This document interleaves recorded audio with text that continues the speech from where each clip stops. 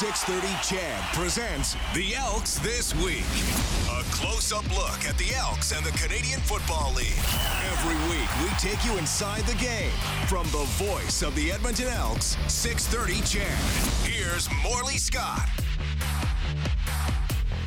Good Saturday morning to you, and welcome to the new time slot for the Elks This Week. We'll be coming at you every Saturday morning during the off-season at 9:30 to talk about the latest developments in the Edmonton Elks off-season. We'll have some feature interviews, and we'll talk a lot with Dave Campbell and Blake Dermott as we make our way through the off-season and get set for the 2023 season, which is a season that has a little bit of hope for the Edmonton Elks after a finish that wasn't strong in the win-loss column, but had a lot of players making an impact, a lot of players giving you that hope that you'd like to see them in a full season. Guys like Dylan Mitchell, guys like Kevin Brown, and the continued development of Taylor Cornelius, Enoch Makonzo on the defensive side of the ball. Lots to look forward to. Hopefully, Chris Jones, who'll be very busy this offseason, will be able to make the right additions to supplement the players that we saw step up and play better a lot this year. The season ended 4-14. Obviously, that's not good enough, especially when you don't win a game on home field all season. It ended with a 31-14 loss to the BC Lions a week ago Friday. Then, a week ago today, it was locker cleanup day at Commonwealth, and head coach and general manager Chris Jones talked about what went wrong this year, but mostly he talked about what it's going to take to fix it. I can tell you this, there's not going to be a stone that's not unturned. We're going to turn over a lot of rocks. We're going to work as hard as humanly possible to make sure that the roster that we put together and the squad that we put together next year puts us in a position to do something a lot different than what we did this year. I feel like we've got some young guys that really did some good things, 4 and 17, 60. I mean, you can keep going, 43. I mean, there's a whole lot of guys that did some really good things, So we feel good about our draft class last year. We feel good about some of the rookies that we brought in around the midseason mark. Now what we've got, and quite honestly, we've got a staple group of high character veterans in that room as well. So now we've got to do a couple things. We've got to have a good free agency. I don't think we'll be as active in free agency as what we were a year ago. We've got to have a great draft, and then like I say, we're already hitting the ground running on the U.S. side of things, going to some places to see some people, evaluating with PFF and doing everything necessary to try to put together our roster. Phil, you mentioned free agency. Most people think February free agency. What about between now and then and your own guys? I imagine you got, like everybody else, a lot of guys on one-year deals that are up now. Do you feel confident you can bring the guys you want and you need back? Yeah, I mean, I feel confident with the biggest group of our guys that are available. Again, I'm talking to the players right now, doing exit interviews. Been in those about 4 hours this morning. Probably got about another 4 hours left today and tomorrow, and then staff the next 2 days. And then once we get the staff, talked to and in place, then we can start putting together what we feel like the guys that we're going to move forward with the next year. We've got to kind of compartmentalize, where we feel like we need the biggest adjustments on our roster. So certainly we've got to go and attack that area the hardest. I'm starting at the lower levels. We've got two new leagues, as I've mentioned before, that are very viable options for U.S. players, and we've got to do a great job of not just scouting like we normally have the larger divisions, but we're going to have to drop back and look at the 1AAs, the Division IIs, the NAIAs. We're going to have to know everybody that plays football in the States in order to keep up with where we need to be. Sounds like you got to scout and recruit. There's no doubt about it. I mean, it's we've got to I told the staff, I said, it's kind of like when we were coaching 1AA football at Tennessee Tech years ago. We've got to have our coaches with their ears and eyes to the ground and trying to help find the players, especially in their positions. And then it'll be up to me to go out and actually put eyes on these guys. we're already well into what we're going to do in the off season, and I've got to do a great job with these exit interviews and make sure that I spend my necessary time with all these guys, because they mean a lot to me. Staff means a lot to me, so I've got to spend my proper time with them. So for the next 3 days after today, I've got to spend that time, and then I'm off and running. What are those interviews like with the players? What do you expect to get out of those interviews as you approach it? Well, yeah, you know, because quite honestly, you want guys that want to be here, number one, that want to be part of the solution, and so we're going to, try to get to the bottom of each one and find out where their mind is, and you got young guys that they're just happy to be here, that type thing, but it's more so the older guys that aren't necessarily from this area. You want to make sure that they want to be part of the grounding solution of what to get things fixed.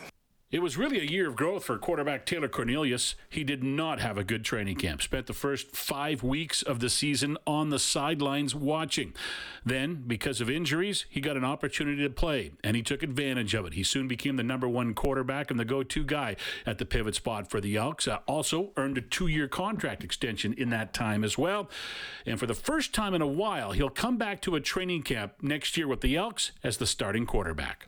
The last time I got to do that was my senior year of college, going into a season knowing I was going to be the guy, and just having a sense of confidence in knowing who's going to be here, and knowing that the team's behind me and the GM's behind me and the coaches are behind me, and give us some sort of something to lean on, some security. From the end of season last year to end of season this year, how much personally have you grown on and off the football field? Yeah, a whole bunch. Last year was a wild year. I think we all grew from that. But this year too, getting humbled a little bit and sitting out for 5 weeks straight, not getting any snaps, and then going into the starting role and then playing and finishing out the season. You don't ever want to take anything for granted. You have a bigger appreciation for the game itself. Cornelius, by the way, on the road to recovery after spleen surgery that cost him the final game of the year.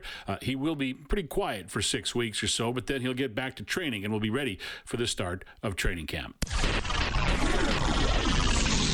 There's Cornelius, takes the drop, looks and throws, and he's going deep, looking for Dylan Mitchell down the field. He's got it, and walks the dog to the end zone. Touchdown, Elks. But the ball's going up the middle to Brown. Oh, man, he gets around the corner to the 30. He gets to the 35, the 40, the 45, still on his feet across midfield. He fumbles the ball, but it goes out of bounds on the play. What a huge run again by Kevin Brown. All right, let's get to the Elks news of the week, and the news this week involves the 2 players you just heard highlights from. Dylan Mitchell and Kevin Brown both came in midway through the season and both made an incredible mark on the team. Both a huge spark plug to the Elks offense. Mitchell signs a 3-year contract extension after putting up 637 yards in 8 starts at receiver. That works out to about 1,400 in a full season. Kevin Brown, also a contract extension for 2 years. He came in and started 7 games at running back, 486 rushing yards. That works out to about 1,200 yards over an 18-game season. He also had 176 yards through the year. So 2 big key signings for the Elks, inking Dylan Mitchell and Kevin Brown to multi-year contracts.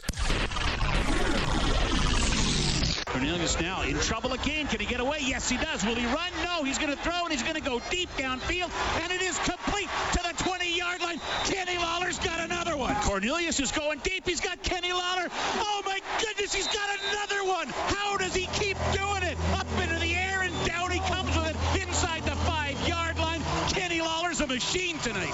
What a season it was for Kenny Lawler with the Edmonton Elks. He only played 12 games because of injury, but still put up 894 yards and 5 touchdowns. He made several spectacular catches throughout the season. No surprise, really, that Lawler was named this week the Elks' most outstanding player as the team award winners were announced. The rest of the winners, Jake Ceresna is the top defensive player, also playing just 12 games this year. He made the most of them, 10 sacks in those 12 games. Top Canadian was Adam Konar. Offensive lineman of the year was Mark Cordy. The rookie of the year was Kevin Brown. And the Elks Special Teams Player of the Year was Christian Salisbury. And one more player nominee to talk about, and that's the Elks nominee for the Jake Gadar Veterans Award. That's an award that's handed out to a Canadian player every season who demonstrates the attributes of Canadian veterans. Every team nominates a player. The Elks nominee, Lacomb's very own Tanner Green.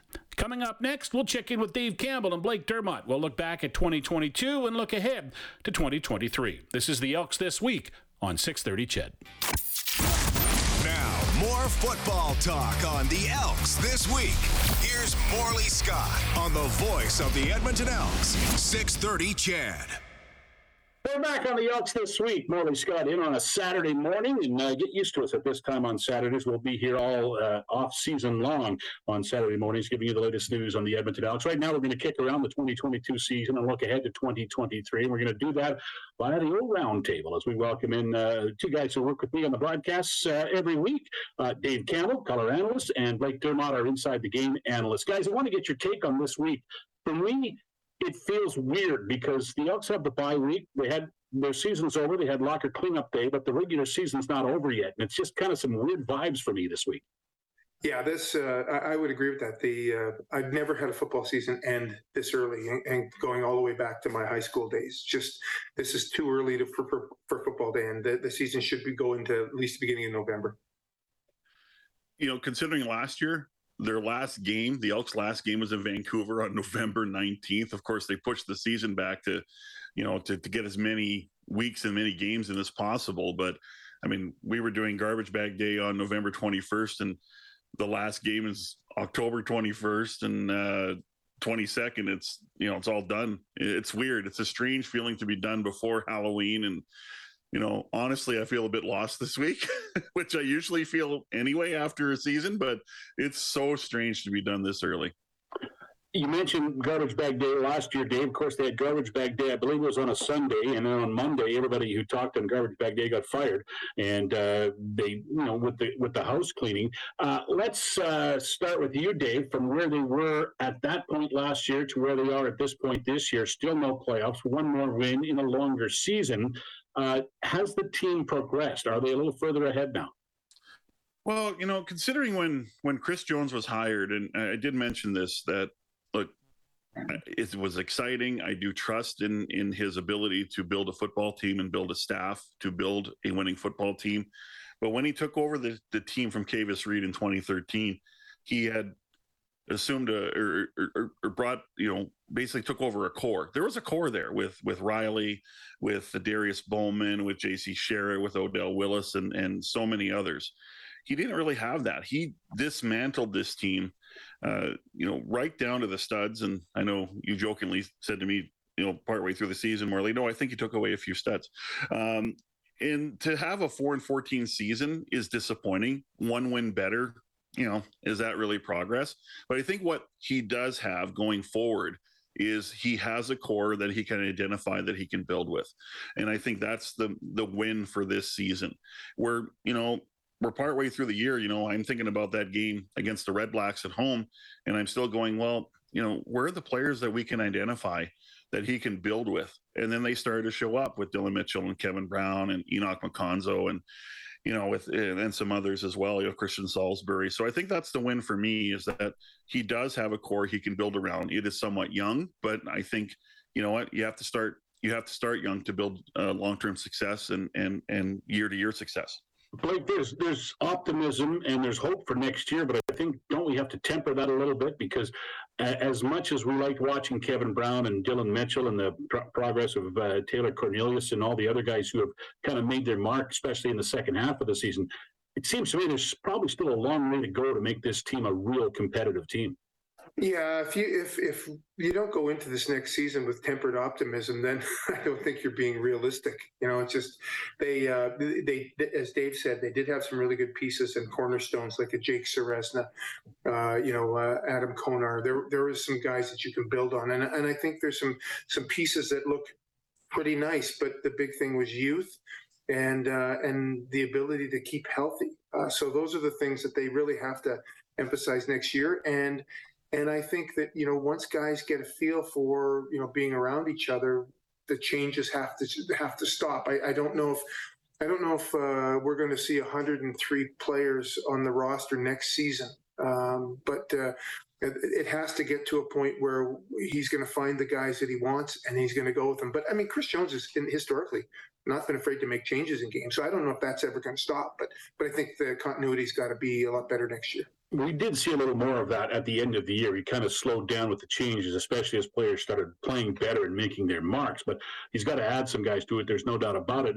And Chris Jones, historically as well, has had a pretty good team the second year he takes over. I know he had a head start in Edmonton when he came in 2014, but he won the Grey Cup in 2015. 2016 in Saskatchewan was an absolute disaster. But in 2017, they were the crossover team and went to the Eastern Conference Final. They won 10 games that year in the regular season. So if that trend continues, I think everybody will be happy. But I don't know what it was like in Saskatchewan, but obviously he's further ahead, Blake, in Edmonton in 14 and 15 than he is this year. But there's that opportunity to make some growth if he can add the right players. Yeah, I think that there still is some huge growth that has to be made in the key positions, like the linebacker position, middle linebacker. They've got to have somebody that can play and be healthy. And I think the quarterbacking is still not at an elite level right now. Although been huge strides, and Trey Ford being added this year gives makes the future look bright. But Cornelius has to be better. He can't be a career 55 to 60% completion if this team wants to get to the next level. They got, you look at the guys that have the good quarterbacks. Those are guys that are in that mid to high 60s in completion percentage, and he has to get there. And with that comes an awful lot of growth from other people like his receivers. And you can't have an offensive line that gave up 60 sacks in a year as well either. That offensive line has to be better. So you're right. There's an awful lot of areas that this team has to get better, but having at least 1 year under your belt is going to help them. Dave, on our final broadcast of the year, Chris Jones made mention that he wasn't going to sleep and they were going to turn over every rock to find the players that will make this team better. I don't think he was fooling around when he said that, because he's already left Edmonton. He left Edmonton midweek this week, and I'm guessing this weekend he's in the States and he is scouting players, whether it be Div 1, Div 2, or whatever the case may be. He's already out there looking for players, and that is one of his strong suits, is finding talented players. The CFL is littered with players that Chris Jones brought, and most of them are pretty good players too. And I think that is one of the strong suits that we're going to see from him this offseason with his recruiting skills and his chance to identify talent. Yeah, he had a classic line, I thought, on Garbage Bag Day. He was asked, how does Chris Jones decompress? And he said, I don't know what that is. Winning is decompressing to me. And, he's out already scouting, and that's just the way he is. And, the way they're scouting too is with the XFL and with the USFL, they're combing Division I big time in the big schools. And let's face it, when you're an American player, you want to stay home, right? You don't necessarily want to come up to Canada, even though that's a good option. But the competition for talent just gets more fierce. And yeah, I mean, you got to look at, the lower levels, Div 2, Div 3 of NCAA, NAIA, FCS. You just, that's where you need to go. And you can still look at Div 1 a little bit, but the competition's fierce. And the way that they're scouting players, it's more of a focused scouting program, where it's not like, let's show up in somewhere in Texas and hope 40 guys show up. I mean, they have software that shows them there's someone in this specific location that we're going to go see and scout. We're going to scout 4 players. We're going to scout 2 players. So I'm not surprised Chris Jones is out there already, because that's just the competitive nature. And there's going to be pressure on this organization to start winning next year, especially, win at home, win period, and he's not resting on his laurels, that's for sure. And he never does. That's Dave Campbell, along with Blake Dermott. My thanks to them for taking part in the round table this morning and talking about the 2022 season and mostly looking ahead to 2023. All the Elks news will come your way every Saturday morning. This is the new time slot for the off-season show for the Elks this week, Saturday mornings at 9:30. I look forward to talking to you all throughout the off-season, except next week. Next week, I'm off. Dave Campbell will be in the chair hosting the show next week. It's a weird finish to the Canadian Football League season for the Edmonton Elks and their fans. The Elks are done. They've got the bye week this week. Their season is over. They won't make the playoffs. We know that story. Now we sit back and watch the 3 games that wrap up the regular season. Today, Montreal is at Toronto, Hamilton is at Ottawa, and Saskatchewan is at Calgary. A triple header to wrap up the 2022 regular season, and then the playoffs begin. Of course, the playoffs are set in both the East and the Western Conference. In the East, Hamilton is at Montreal. The winner of that game will move on to play Toronto in the Eastern Final. And in the West, the BC Lions will play host to the Calgary Stampeders in the West semifinal, with the Winnipeg Blue Bombers waiting for the winner. Of course, the 2 winners of the finals will meet in Regina for the Grey Cup on November the 20th. Thanks for listening this morning. My name's Morley Scott. We'll catch you next time on the Elks This Week.